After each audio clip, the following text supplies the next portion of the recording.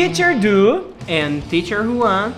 Estamos aqui para tirar as dúvidas e esse quadro se chama VPFI Responde. Qualquer dúvida que você tiver sobre todo o universo do mundo todo, o universo do mundo todo, você pode mandar pra gente lá no Instagram. Exato. E o Instagram é esse aqui que tá aqui embaixo, ó. Tá aqui, ó, @você pode falar inglês. Exatamente. Acessa, vai ter uma caixinha de pergunta lá pra você. Todo dia lá. E aí você manda a sua pergunta e a gente faz um vídeo respondendo coisa de inglês, coisa sem inglês. E uma coisa interessante, se você perguntar em português, a gente responde em português. Se você perguntar em inglês, a gente responde tudo em inglês. E se você perguntar em espanhol, a gente vai ignorar porque não é o caso aqui, né? A gente não sabe falar espanhol. Então é Mas isso. mande sua pergunta que a gente quer responder. E se você quer ter sentir como é que é, vejam os outros artigos. Exatamente. Então, ó, vamos ver qual é a pergunta do dia? Vamos lá.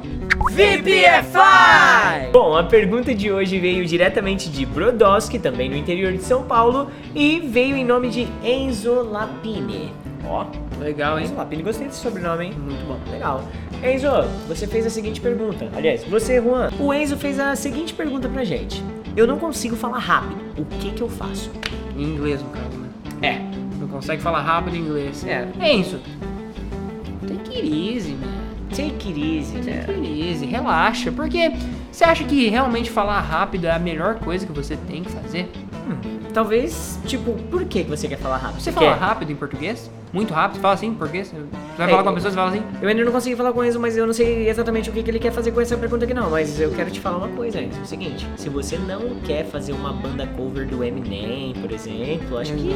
Não tem muita necessidade de você procurar falar rápido, procurar falar, nossa, o inglês mais rápido do mundo. Você não é nem texano, rapaz. Você nem vende boi. Nem vende boi. É, sabe aqueles leilão de boi que o pessoal fala... Nossa. Eu acho que você deveria focar mais nas conexões, nos linking sounds, do que na velocidade em si. Talvez foi até isso que ele quis dizer, né? Então, olha, porque muita gente confunde velocidade com linking sound e connection.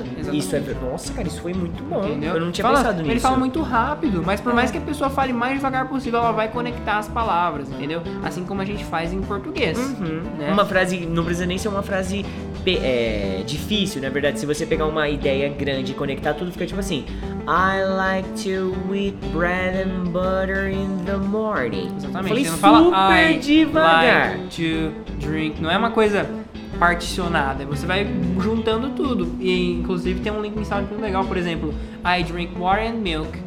I drink water and milk. Water and milk. Water and milk. Parece uma palavra só. Eu não falei rápido. I drink water and milk. I drink water and milk. I drink water and... Olha isso, é isso. Então eu acho que é muito isso, conectado. Hein? É a junção isso, do cara. water and milk. Water and milk. Mas eu não falo water and milk, eu falo water and milk. Muita gente se queixa, na verdade você fez uma queixa inversa, né? Que você não consegue falar rápido. O que eu mais ouço com mais frequência aqui é o seguinte: a galera fala assim, teacher, eu não consigo ouvir um americano falando inglês. Eu não consigo ouvir um nativo falando inglês. Ou eu não entendo até nada. mais próximo da gente, eu não entendo os áudios do Teacher Du no listening. Será? E ó que é bem... Não, é verdade. Acontece verdade. muito, nossa. Os alunos falam, cara, o Du fala muito rápido. Você acha? E não é rápido. Não é rápido, é que é conectado. Desde a aula 1 você já se depara com essas conexões. Tem que adaptar aqui, né? Exatamente, nos exercícios de listening. Então vários alunos e alunas chegam pra mim e falam, cara, quando você fala eu entendo, quando o Teacher Du fala eu não entendo. E é uma coisa legal falar isso também. Para e pensa, Juanzinho. Eu vou começar um curso e eu vou gravar assim pro cara: I drink milk and... Sendo que lá fora ele não vai ter essa experiência. Exatamente. Por mais que a pessoa fale mais devagar possível, ela vai conectar. Entendeu? Então é diferente. Velocidade de conexão de palavras. É interessante saber essa diferença, tá? Mas se era realmente sobre a velocidade que eu estava falando, não precisa se preocupar com isso. Eu vou dar uma tarefa pra você, cara. Eu vou deixar um link aqui embaixo, que é uma aulinha que a gente fez sobre linking sounds. Uma aulinha, ó, filé, tá? É uma aula top mesmo, tem quase 1 hora de duração e a gente elencou vários dos linking sounds e dos connectors mais tops que tem na língua. Exatamente. Consome essa aula, pratica um pouquinho e vê se isso melhora a sua visão em relação ao falar rápido que você não consegue. Exatamente. Deve ser isso. Exatamente. E sobre entender melhor isso, beleza, é um linking sound, mas e aí, como é que eu faço para entender isso? estudando e ouvindo. E o mais legal que eu gosto de fazer é você usar a legenda a seu favor nesse caso. Sim. Quando você vê aquela coisa que a pessoa falou e você não entende, olha na legenda e aí pega isso pra estudar. Olha que legal, era water and milk, ele falou water and milk. Water and milk. Então é interessante pegar consciente para estudar o que ele faz, como que os americanos fazem para ir conectando as palavras assim, porque a partir do momento você vai conectar sozinho. Existe uma técnica, inclusive, que a gente pode passar pro Enzo, que ela se chama shadow, ou shadowing. Você pega, por exemplo, a legenda de algum seriado, algum filme que você esteja assistindo, viu uma frase que é violenta, que o cara conectou muita coisa, que parece que tá muito rápido, breca ali. Você já ouviu? Você transcreve essa frase e repete exatamente o que você está ouvindo. Quase que imitando. É uma imitação mesmo, porque você vai se adaptando e vendo onde que eles quebram as palavrinhas, os sons que eles geralmente não pronunciam, as palavras que parece que tem uma dentro da outra. Exatamente. Isso tudo faz diferença na hora que você for falar. Sim. E vai deixar o seu ouvido mais afinado para reconhecer isso depois em uma conversação, enquanto você estiver consumindo um conteúdo em full English. Isso vai deixar o seu ouvido mais preparado. Você meio que já vai em busca dessas conexões, entendeu? Exatamente. Você vai começar a se acostumar com elas, porque tem um padrão entre elas, entende? Vamos trazer isso aqui para sua realidade agora, Enzo.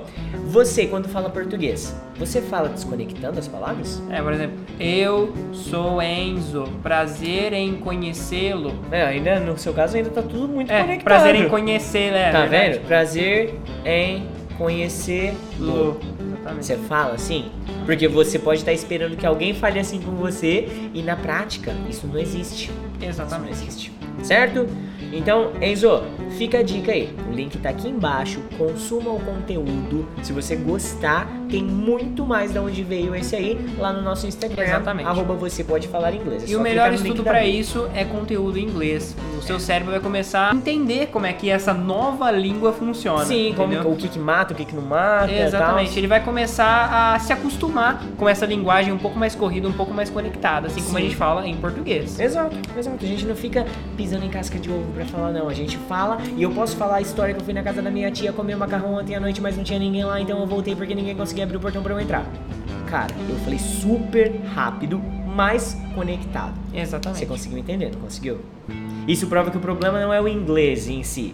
O problema é que a prática que você não teve ainda, que você tem que praticar. Exatamente. É a prática que você já teve em português, porque se uma pessoa fala com você, você tem que entender. Caso contrário, você fica o quê? Exato. O quê? Exato. Até você entender. Putz, é um negócio que eu detesto quando alguém tá falando alguma coisa comigo, eu não entendi, eu acho muito chato ficar uma primeira vez até que legal, né? Beleza. Mas aí na segunda você fala, desculpa.